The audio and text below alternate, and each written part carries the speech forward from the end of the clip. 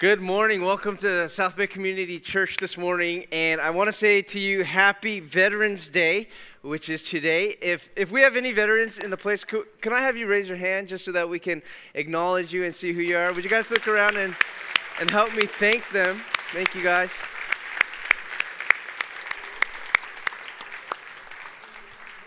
Thank you guys for your service and what you have done to just give up so much. Some of you guys to give up your life, your comforts, even being with your family for your time as you served us. That's a beautiful picture of the gospel, so we thank you. I want to start off and encourage you as we're going to be going through James. And if you have your Bibles, get ready. We're going to be in James chapter 3 today. We're looking at verses 13 through 18. So you can just get that ready. If you have a Baywatch, that's our program that you received when you walked in. It's all there, and you can download our SBCC app, and our outline is there as well. But I want to start off. I want to remind you guys, I don't know if you guys get Time Magazine, but every year there's this famous issue called the Time Magazine Person of the Year. You guys familiar with that? Time Person of the Year, and each year they'll choose the most influential newsmaker of that year. And so, for example, 2013, we saw Pope Francis grace the cover of Time Magazine. He was the Person of the Year. 2012, we saw Barack Obama. He was the greatest newsmaker of the year in 2012. And then one year, 2010, we saw whom you guys, I'm sure you've heard the name, in 2010, Mark Zuckerberg, the creator of Facebook. Do you know who was the Time Person of the Year in 2006? I was shocked. I was shocked when I got the magazine. I picked it up and I saw that I was the 2006 Person of the Year. I'm serious, no joke. You can read my resume. I literally put it under my achievements section on my resume. I was the 2006 Time Person of the Year. And quite frankly, so were you, and you, and you, and you, and you. You were the 2006 Time Person of the Year. Why? Because 2006, according to the magazine, that was the year where user-generated content and social media blew up. I mean, it blew up that year. Sites like YouTube and MySpace, personal blogs became the thing because now all of a sudden, anyone could become someone. And so everyone jumped on it. Why was it so popular? Because now you could become popular, and overnight you can just put yourself out there and become a sensation, right? And so people started creating their own shows, writing their own blogs, producing their own music. All of a sudden people are putting themselves out there, sharing their own lives through their own pictures. And so 2006, Time Magazine's Person of the Year is you. And I think what that article shows us, it reveals to us something that's innate inside of all of us. It's not a thing that's so 2006. This desire in us to be people of significance, to be known, to be recognized, isn't a 2006 thing. That's been in us since Genesis. And it's been in us throughout the years. It's in us today. And it was in us during the time of James, as he wrote James chapter 3. And today I want to show you how he addresses some of these people who were so eager to be people who are recognized, people of significance. And so let's read this, but before we do, I want to stop and I want to ask you to join me as we pray and ask the Lord to lead us into this time. And as we do, since we're all gathered together as a body, as a community, let's remember those right now who are really devastated by the fires going on all throughout our state, even in our own county. Let's pray for the victims and also for the servicemen and women and the first responders who are right now fighting for people's lives. Okay, so would you guys join me and let's come before God. And so God, we want to stop and take a moment to thank you, Lord, that we have a place like this, Lord, that we sit here in the safety of this sanctuary. And God, we don't want to take that lightly. We don't want to take that for granted. Lord, you have been so gracious to us because we realize that there are people right now who maybe would be in church like us this morning who are running for their lives, who are trying to figure out what they're going to do because things are burning. So God, we pray that you'd be so gracious to them. God, I pray that like Shadrach, Meshach, and Abednego, who in the flames, they saw your presence, God, we pray that they too would somehow see that you are near, or somehow reveal your glory, your presence to them, God. Lord, would you lift them up? And we pray for the servicemen and women and the first responders who are giving up their lives to fight this fire and to fight for those who have been displaced, Lord. We pray for the volunteers and the churches and organizations and the firefighters and the policemen who are doing everything they can right now, Lord. And Lord, we realize, Lord, without you, we're hopeless. So God, I pray that they would see you and call out to you, God. Lord, our hearts go out to them, and we also pray for the victims of the shootings this past week in that very community. Lord, they didn't even have time to recover from the grief of that, and they're going through this. So God, be merciful, please.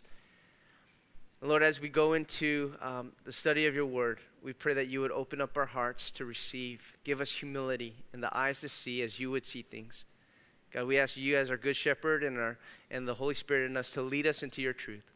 And so we pray this in one voice. We say in Jesus' name, amen. Amen. So James chapter 3, if you guys remember last week, we started in verse 1. And remember how he opened up? He said, not many of you should desire to be teachers, brothers and sisters, for we know that we who teach will be judged more strictly. And I briefly mentioned this idea that the teachers in that day, Jewish teachers, also known as rabbis, they were held in high regard, right? Because their position was one of privilege, it was one of power, even one of influence. Right? It was said in some Jewish circles that you give greater honor to your rabbi. And if your rabbi and your parents were to be held captive for ransom, your priority would be first to set free your rabbi. Why? Well, because it was believed that your parents brought you into the life of this world, but your rabbi will lead you into the life of the next. He has eternal influence in your life. And so they would revere and literally throw themselves and sit at the feet of their rabbis, their masters. There's a saying that they would be covered in their dust so that they could be like them. So no doubt there's going to be people who long for that position, that recognition and that respect from others. And James, seeing right through the hearts of some of these people, he addresses them. And here's what he says in James 3, verse 13. He says, who is wise and understanding among you? By his good conduct, let him show his works in the meekness of wisdom. But if you have bitter jealousy and selfish ambition in your hearts, do not boast and be false to the truth. This is not the wisdom that comes down from above, but it is earthly and spiritual, demonic. For where jealousy and selfish ambition exist, there will be disorder in every vile practice. So you guys pause right there. And so what James is doing right now is he's just drawing a line in the sand, and he's making a distinction between two different kinds of pursuits for wisdom. And I want to start over here because he divides it and he says there's some of you who are pursuing wisdom, but where's that coming from? What's driving that? And he says in verse 14, well, it's not from above. He says there's some of you who you're driven by bitter jealousy. In some versions of your Bible, it will say bitter envy and selfish ambition. You're jealous because you see people who's getting loved on and respected and honored by all these people, and you want that. You have this selfish ambition. You want to put yourself above the rest. He says that is the person that I'm talking about right now.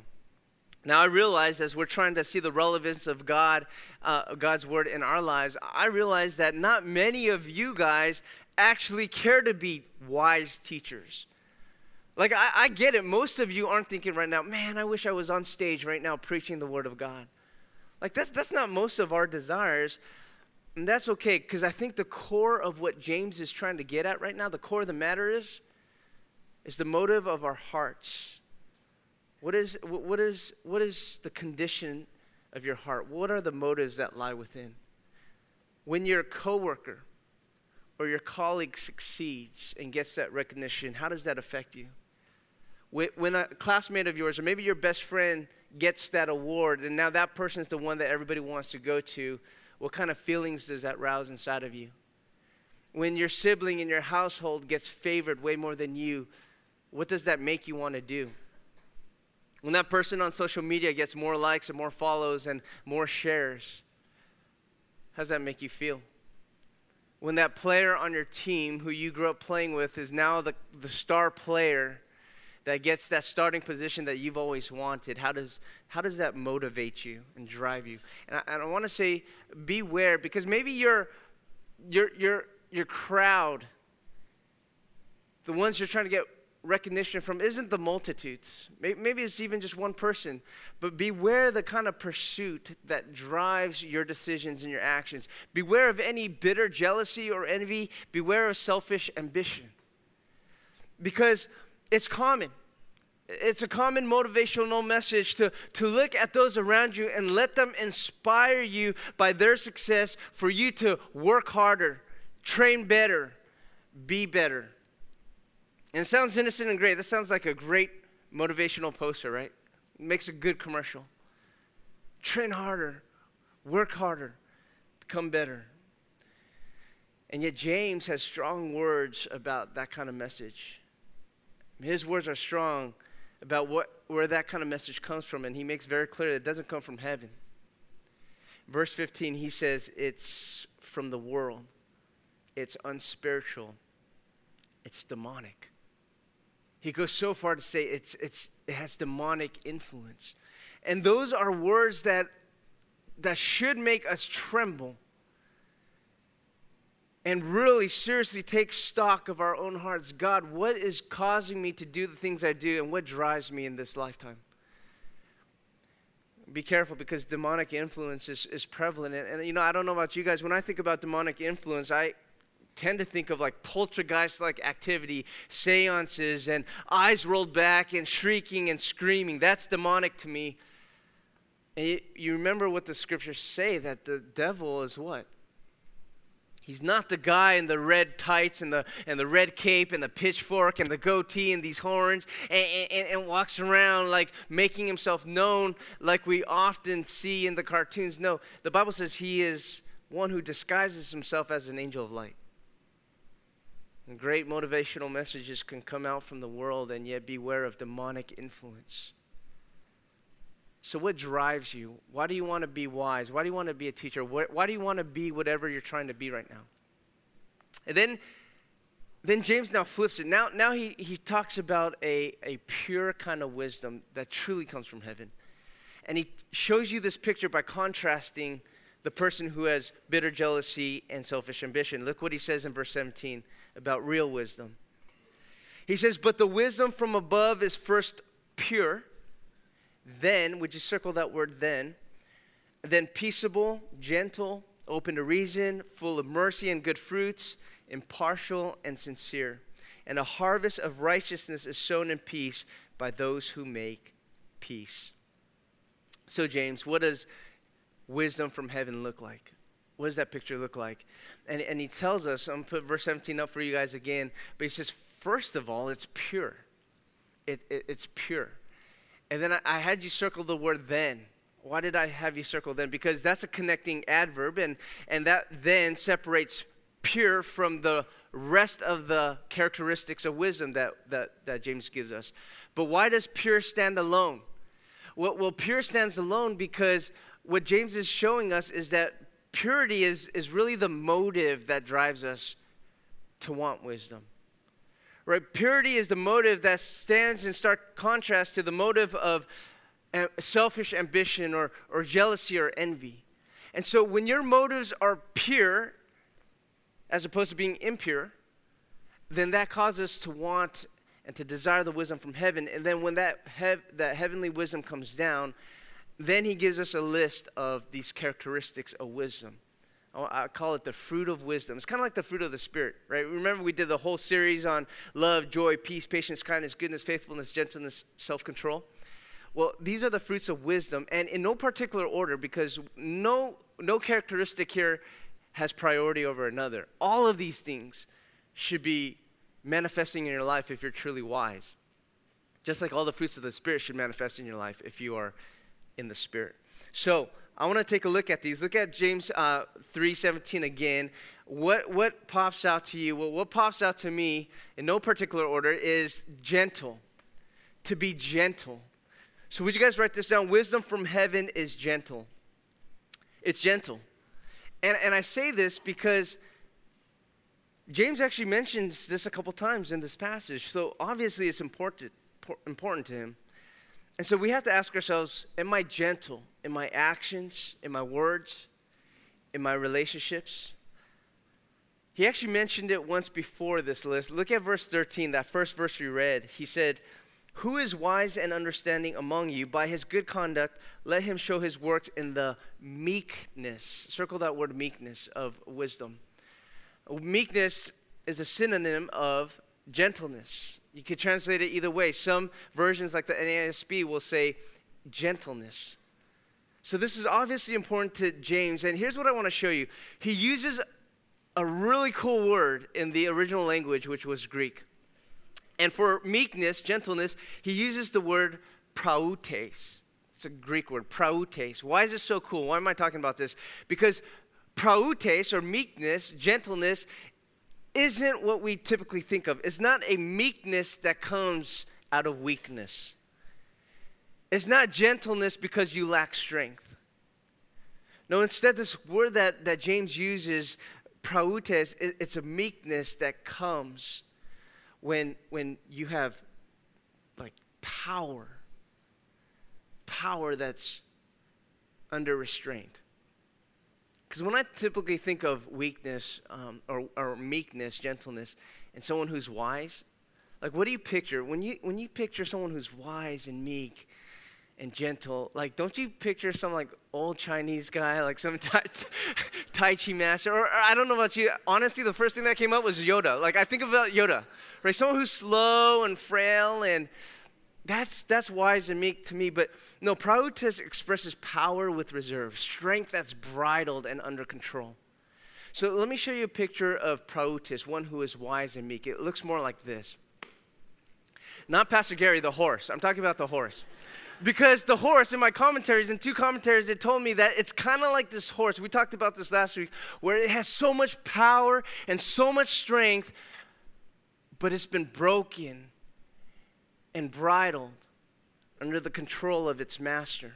It will go where the master wants it to go. The master directs it where it should go, and his strength is under control. He's not weak, but he submits. And here's the thought. If you have the God of this universe, the powerful God of this universe who created the heavens and the earth living inside of you, like his spirit lives inside of you, understand you have tremendous power and potential. You have giftings and ability that are beyond yourself. And we see personalities in the church where they have this potential and power and they get ahead of God and they have unbridled confidence. Like, I'll go there and plant this church. I'll go and preach to these multitudes. I'll sit here and debate this guy's ear off. And yet the one who is wise, the person who has wisdom from heaven, submits his potential to God and says, God, where do you want me to go with this gift you've given me? Who do you want me to talk to? Who do you want me to disciple? How should I speak to these people or preach to these people, and in which manner should I do it? Do you want me to plant a church here? And we're taking everything within us and we're saying, God, you have control of my life. I have strength, but I want that power to be reserved and given to you. So gentleness is strength, submission to God. And the one who is wise is the one who will surrender to him. So that we start there, gentle. What else does it look like? I want to take you back to verse 17. Let's look at that list. And another one that pops out to me is an openness to reason. An openness to reason. Would you guys write that down? Wisdom from heaven is open to reason. Open to reason. So the idea here is, what does that mean? Well, the idea is that you're teachable. Someone who's open to reason is teachable. Am I open to suggestions? Am I open to keep on learning? Or do I insist stubbornly that I have all the right ways? I don't know, speaking of Waze, any of you guys use Waze on your phone? Like GPS? app? Yeah.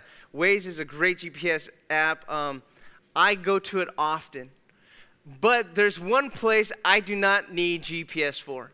If there's one place in the South Bay that I don't need directions for, it's to the beach, right? And you could drop me out of the airplane and land me anywhere in Southern California, and I will tell you how to get to El Porto. That's the beach where I typically go surfing. I've been going there for years and years. I could get there with my eyes closed, so I don't need GPS for that. Well, one day, it was during a busy time in the morning, I was supposed to meet a friend there, and so I used Waze. I put in the address, and I didn't need it for directions. I needed it for the ETA because I wanted to tell my friend what time I was going to arrive. So I put it in, and it was wrong because it told me that I would get there in 20 minutes when I know it's at least 30 minutes, usually 35 minutes at that time of the day. And plus, it was giving me directions with streets I've never even heard of. So this is obviously wrong. So I put it down, and I drove my way. Well, after that, another day, once again, I was going to meet my friend at El Porto, wanted to find the ETA, put in El Porto parking lot, and it's lying to me again. It's saying 20 minutes again, when I know it's at least 30 minutes, sometimes 35. And so, again, it's giving me streets I've never heard of. Put it down. I don't need you, Waze. I know the way. No joke, true story. One more time. Days go by, I put it in again, and it just keeps lying to me, like 20 minutes. So I say, okay, let's see what you got. And so I decide I'm going to follow it this time. So I follow it, and I'm going down these streets I've never heard of because they're residential streets, and they're side streets off of the main street, off of PCH. And so I'm following it, and then 20 minutes later, I'm kicking myself in the middle of the El Porto parking lot. Because I got there in literally 20 minutes when all this time, all these years, I've been going my way, which has been taking me 35 minutes right through all the traffic. And I step back and I look at that situation and I ask myself, why in the world do I insist that my way is right and my way is better than this GPS satellite system who has the map, the big picture? The satellites have the big picture. It knows all the routes, and its purpose is to give me the best, most efficient, most effective route. That's its job. Why do I think I'm smarter than the computer? And all this time, I insist, no, I got the right way. And I look at my life. Sometimes I step back, and why in the world do I think that my way is greater than God's way, who is higher than the satellites, who is the author of the big picture, who knows all my past and determines for me the best path possible? Like Waze is good. Like 95% of the time it's right. It's 95% of the time. His ways, 1,000%. And why do I insist that, no, I got it down? Are you open to reason? Are you open to hearing from the Lord? If wisdom, and I defined this a few weeks back, that wisdom can be defined as seeing things through God's perspective. Seeking to see things the way God sees things. And if God is this God who is above the heavens and above the satellites, and he sees my life, and he sees all my paths, and he sees my relationships, and he sees my work, and he sees my career, and he sees everything about me, then am I open to hearing from him? And maybe from his perspective, there's a better way for me than what I've been insisting on. Maybe there's a better way to do what I've been doing or to try to get to where I've been trying to go. Or am I wise enough to be open to reason with other people? Understanding that sometimes God puts counsel in my life, people in the church who are going to speak into my life and show me his perspective through them. And speaking of perspective, if I can plug an announcement that Todd made earlier, this Saturday we have the Practical Parenting Workshop. We're flying Dr. Josh Schraub out from Nashville, Tennessee to come here, and we praise God that he made room in his schedule to be able to be here again this year. But if there's one area in our life where we need help, where we need direction, it's parenting. If there's an area where we need to be open to learn, it's parenting. Some of us, we get that because some of the parents in here, you feel lost and you need direction. Well, I hope you're going to come. 8:30 this Saturday here in the worship center. It's free. Okay, it costs money to bring them out, but we want to bless you. We want as many parents to come and benefit from what he can offer. So it's for you. And then some of you guys are like, no, man, I've nailed parenting. I've got it down. And yeah, I get your kids are perfect and they don't sin and they're good. I get that. No, you need to come this Saturday, okay? Because you too need to be open to a perspective that may come from heaven, and perhaps God has insight for you. Are you willing to learn? Are you teachable? And it could literally change the course of your parenting and the course of your child's life. Not just in practices you learn, maybe in principles that change everything. So again, this Saturday, 8:30. But the point here for all of us is God sees the map of our lives.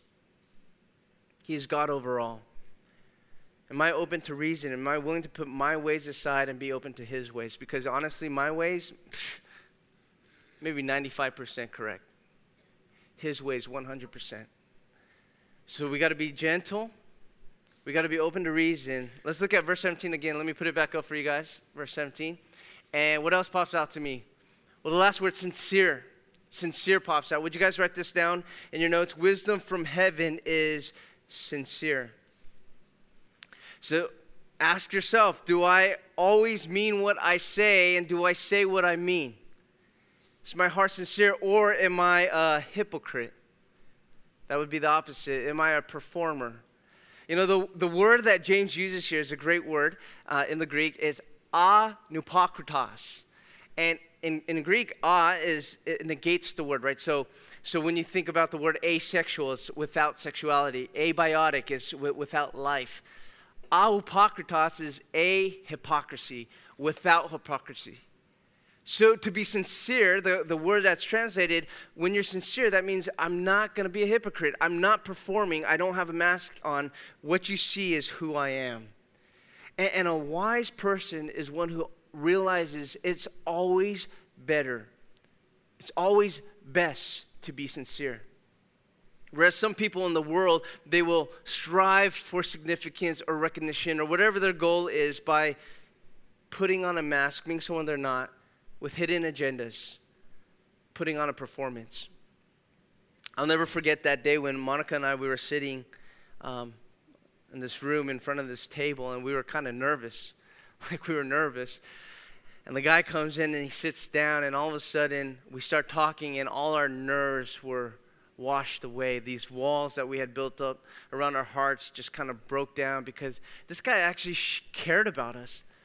He was really interested in our marriage and our family and our life. And then he asked me, he says, so what do you do? And I have to be honest, I sometimes hesitate to tell people I'm a pastor, because when you tell people you're a pastor, they get funny, right? They get funny in a lot of ways, and you never know what's going to come out after that. But I felt comfortable with him. I said, well, I'm a pastor. And all of a sudden, his eyes lit up, and his face started glowing. He says, you are? He's like, I'm spiritual, and I'm on a journey. And he started talking about his life journey, how he's been seeking truth. And when a pastor hears that, what's going on? Exclamation points are going on in my mind. And he's talked about how he's explored Islam, and he's gone to the mosques. He's gone into Eastern philosophy and all the religions of East Asia. He's explored even Mormonism, dabbled in that. And he says, man, I'd be open to Christianity. When you say that to a pastor, it's over, right? So I jump in and I start sharing my faith and giving testimonies. We're going back and forth. This was in San Diego, right? He's like, where's your church? I said, well, it's in the South Bay. He's like, oh my gosh, I have family out in LA. When I come, can I come to your church? I'm like, yeah, of course. And I start telling him about you guys. I'm sharing with him about how amazing of a church you guys are and what worship is like and what the culture is like. And we're just our hearts are just being knit right now. And this goes on for an hour and a half. And Monica's just sitting there wow, when are you going to shut up, Greg? Because I was so into this. We're going back and forth, and I just made this new friend, and he asked, can I get a name card for a church? I give him a name card because he won our hearts. And then when he won our hearts, Then he gave us a brochure for the timeshare that he was trying to sell us. And he put out this presentation, and Monica and I, we stood our ground, and we kept looking at each other, and we knew we couldn't afford a timeshare right now, and we told him, I'm sorry, we can't buy this timeshare.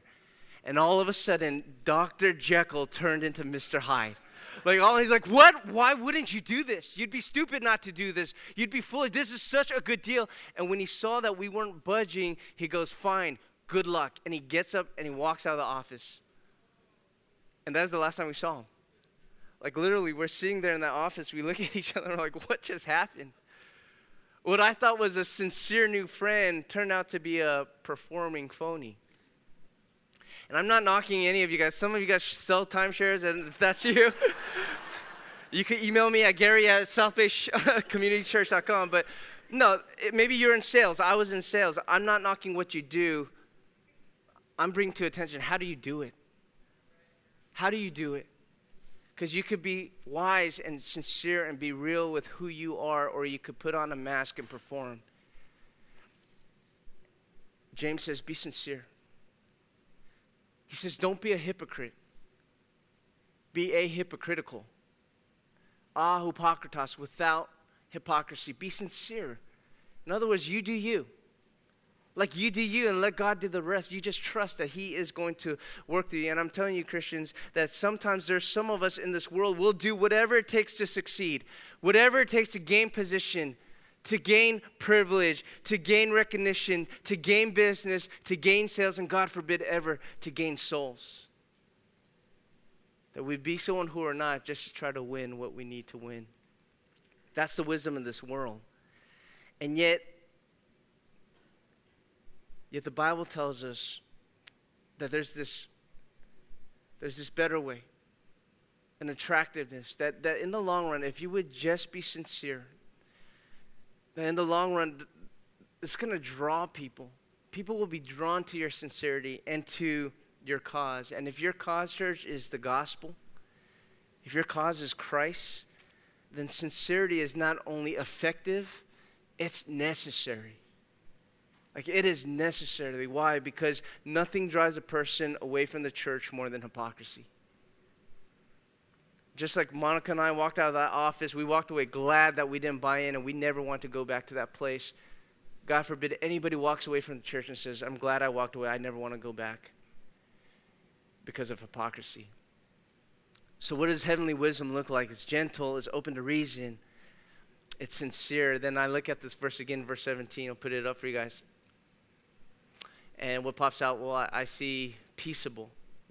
Peaceable. Would you guys write this in? Wisdom from heaven is peaceable.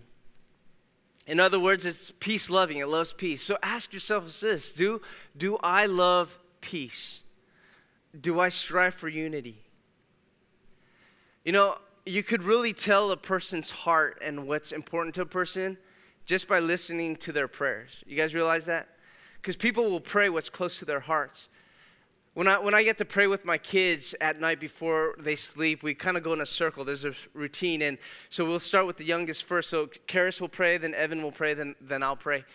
And I know what's important to them. Because Karis, she'll start off and she'll pray the same thing every night. I'll tell you what she's going to pray tonight. I know what she's going to pray. It always starts off like this. Dear God, please help me to have no bad dreams or no dreams at all. Every night. And I asked her, I said, why do you pray that? And she said, well, because I had a bad dream. And that happened a couple years ago. And so it's so important to her, God, please help me to have no bad dreams or no dreams at all. I was talking to Evan yesterday. He says, I don't even want to have good dreams. I said, why don't you want to have good dreams? He goes, well, because sometimes I'll get a really cool thing at Target, and then I wake up and it's like, hey, where did it go? Right? Okay, no dreams at all then it is. But I'll tell you what Evan prays. This is what Evan prays. Every night he prays. He says, dear God, please help no one to get hurt on the blacktop at school. and he prays this all the time. And I asked him, I said, Evan, why do you pray that? You know what his answer was? He says, because you could get hurt on the blacktop. So, oh, okay, cool. That makes sense. And like that's important to him. And so he prays that you can tell a person's heart and what's important to them by listening to their prayers. You know, Jesus' most thorough prayer in the Bible comes from John chapter 17. And this is a prayer he prays. He cries out to God the Father right before he was about to be crucified on a cross. Like he knew he was about to die. And so we know he's not just chit-chatting with the Father. This is like close to his heart. So what does he pray for? I want to read you this. John 17, verse 20. He's not just praying for his disciples, the 12. He's actually praying for the people who would believe based on the disciples' message. So in other words, he's praying for you.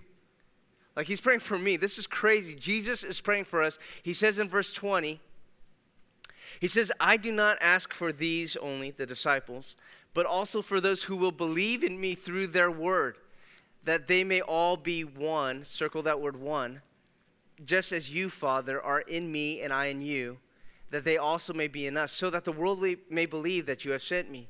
The glory that you have given me, I have given to them, that they may be one, circle that, even as we are one, circle that word. I and them and you and me, that they may become perfectly one, circle that word, so that the world may know that you sent me and loved them, even as you have loved me. So what's Jesus praying for here? What's the heart of what he's praying for? That you and I, that we would be one. That there would be unity among brothers and sisters, that there would be this peace between us. Like Jesus, out of all the things you could have asked the Father on my behalf, you could have prayed for good health. You could pray that I find a good spouse and have a beautiful family with many kids. You could pray that I would be cancer-free and that I wouldn't be homeless. That I'd be successful and prosperous in all my pursuits. And Jesus, out of everything, you pray that we would be one. That there'd be unity between us. And we see that is the heartbeat of heaven. That his people would be at peace. And so the person who has wisdom from heaven is a person who strives to close the gaps between us. To close the gaps between us spiritually.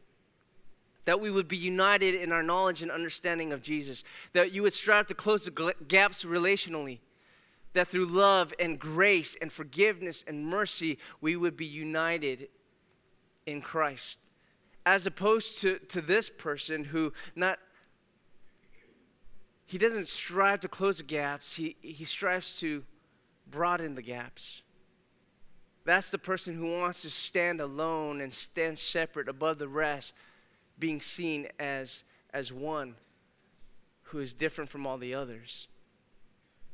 So what is your heart? Do you strive to create peaceful unity with others, or do you live for selfish separation? Are you trying to stand out alone above the rest? We go on to James 3:17. Look at that verse one more time. We had gentle, open to reason, sincere, peaceable. What else is there? Well, I see impartial. Actually, no, I see impartial. Impartial is not showing favoritism. So I think about being impartial means showing equal treatment. So would you guys write this down? Wisdom from heaven shows equal treatment. Wisdom from heaven shows equal treatment. It's this idea of I see people the same. There's no favoritism.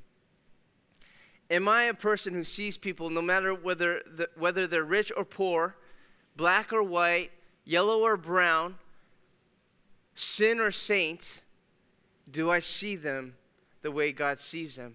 You know, Pastor Gary did such a great job teaching on impartiality and not showing favoritism when we were in James chapter 2 just a few weeks back. If you missed that message, go back on YouTube or our website. Watch that message because he deals with impartiality in full. And so I don't need to repeat that message, but let me say this about showing equal treatment as it relates to wisdom. Remember, if wisdom is seeing things from God's perspective and seeing things through the eyes of God, then we need to see through the eyes of God that everyone needs a Savior, that everyone needs forgiveness, that every soul needs Jesus. That if we can see through his perspective, we see that God so loved the world that he gave his one and only Son, that whosoever believes in him would not perish but have everlasting life. Everyone equally needs the gospel. In the summer of 1976, New York City was being terrorized by this serial killer. He went by the name of Son of Sam.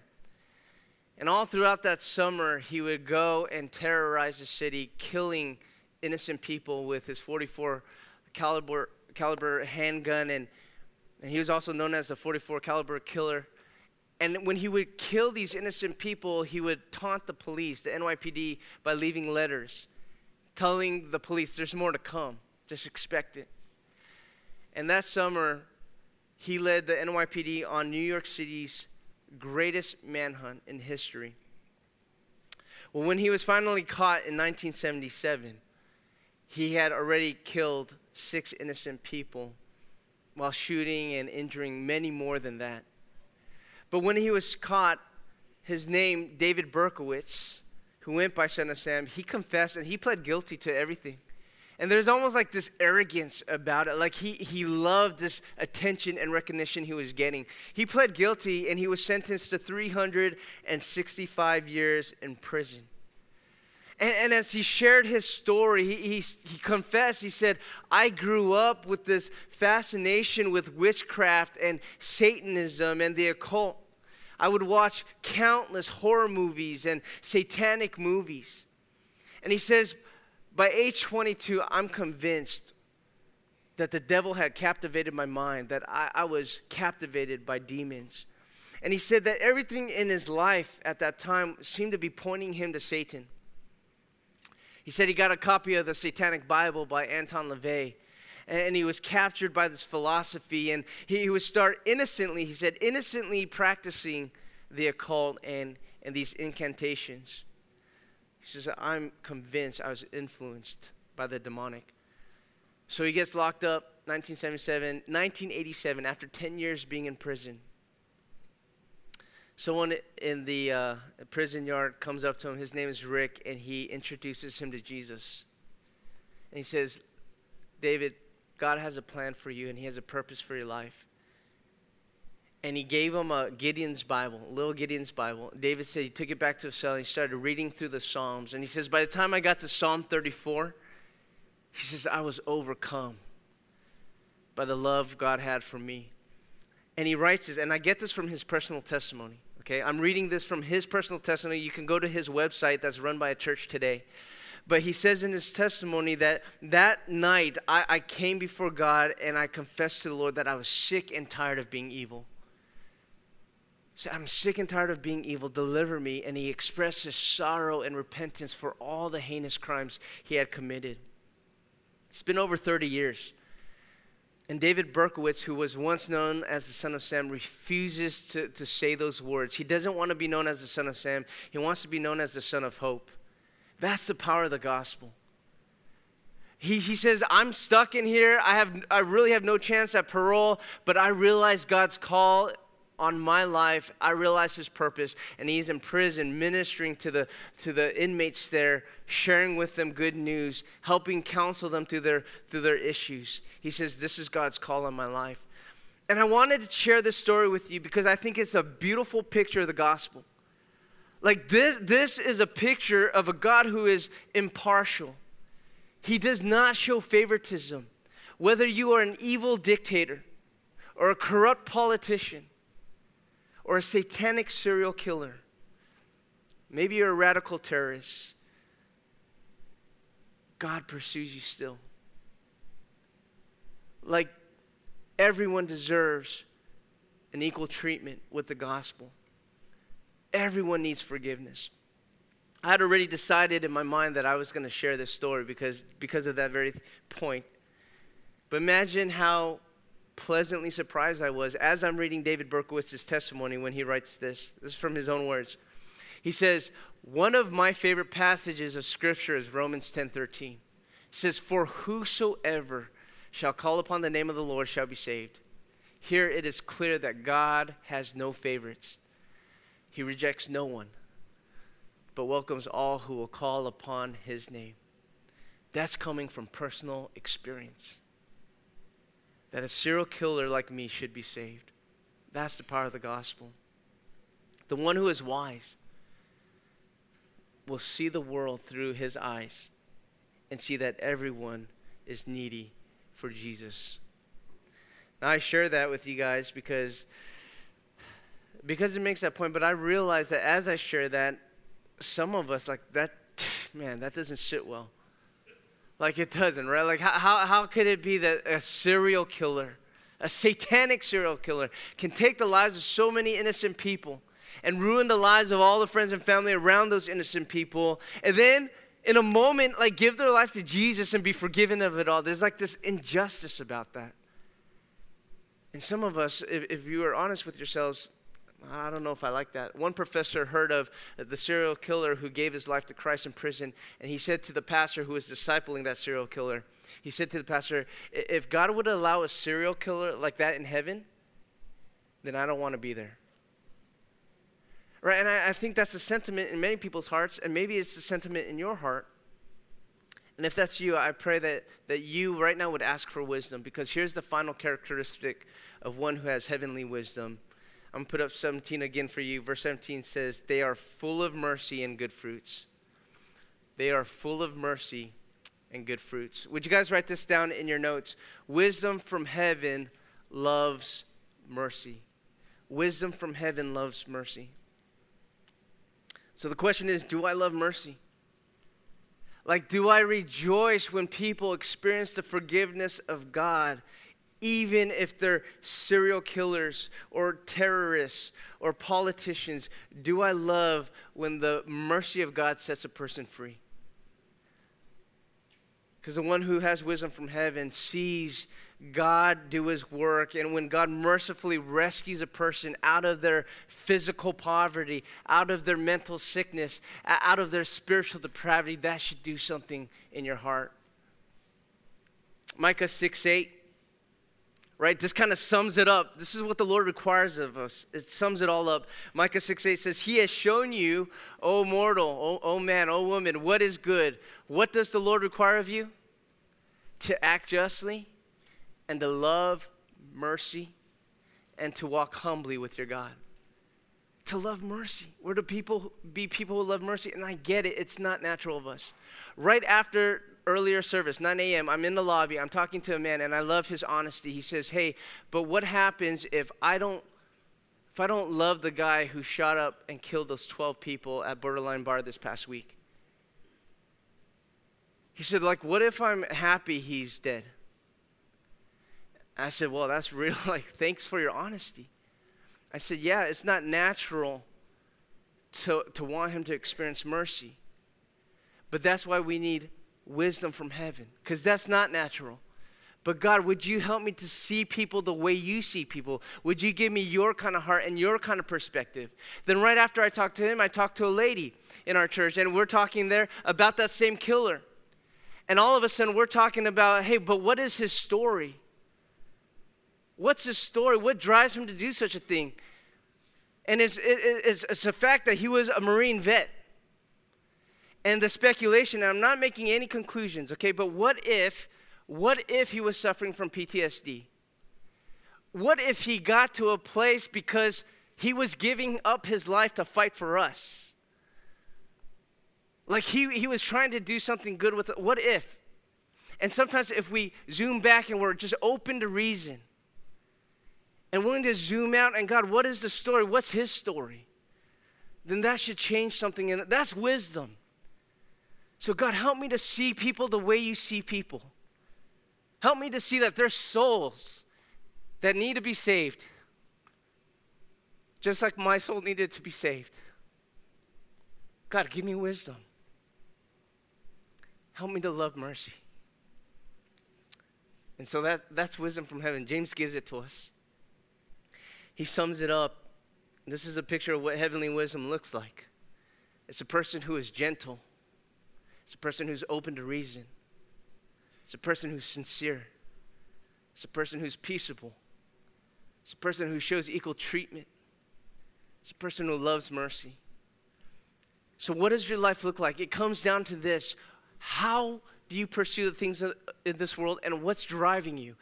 Are you pursuing things because of your selfish ambition and jealousy, or are you pursuing heavenly wisdom? Because when you live out these things, gentleness, open to reason, sincere, peaceable, equal treatment, loves, mercy, what should your life look like? What do you see? I don't know about you guys, but I see the gospel. I see the gospel.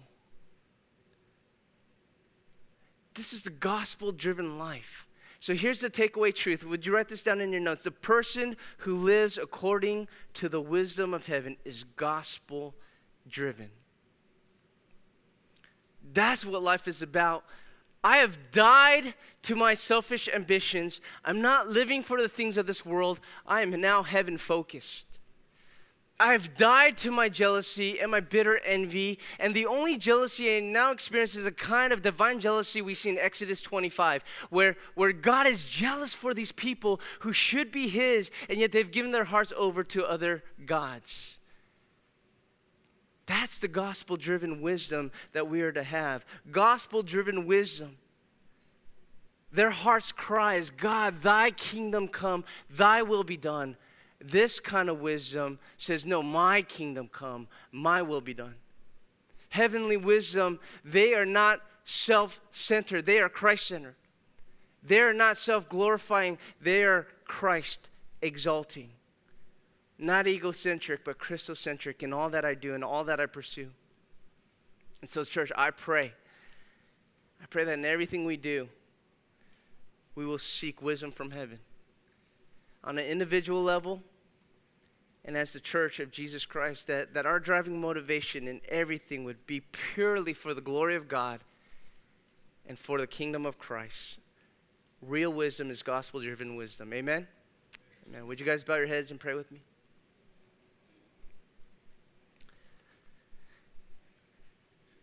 And so, God, we come before you, and we first want to confess with our hearts the ways we have tried to go in our own ways. Lord, where we insisted we know what my life is about, and yet, God, we realize that sometimes it's driven by jealousy or envy or selfish ambitions. God, we confess that we repent of that now. God, come into our hearts and help us to live according to your way. Lord, we acknowledge that you see the big picture of my life. You have the better ways. You've revealed it to us in your word, and so help us to follow you, to surrender and submit ourselves to you. So God, give us wisdom. Help us to pursue your glory, to make Christ known and exalted in every area of our life and our church. God, we thank you, God. Be glorified. Your kingdom come. Your will be done. Thank you for the gospel. Thank you for saving all of us. We were all needing for Jesus. So, Lord, we praise you. Thank you, God. And one last thing, God, we pray that no one gets hurt on the blacktop.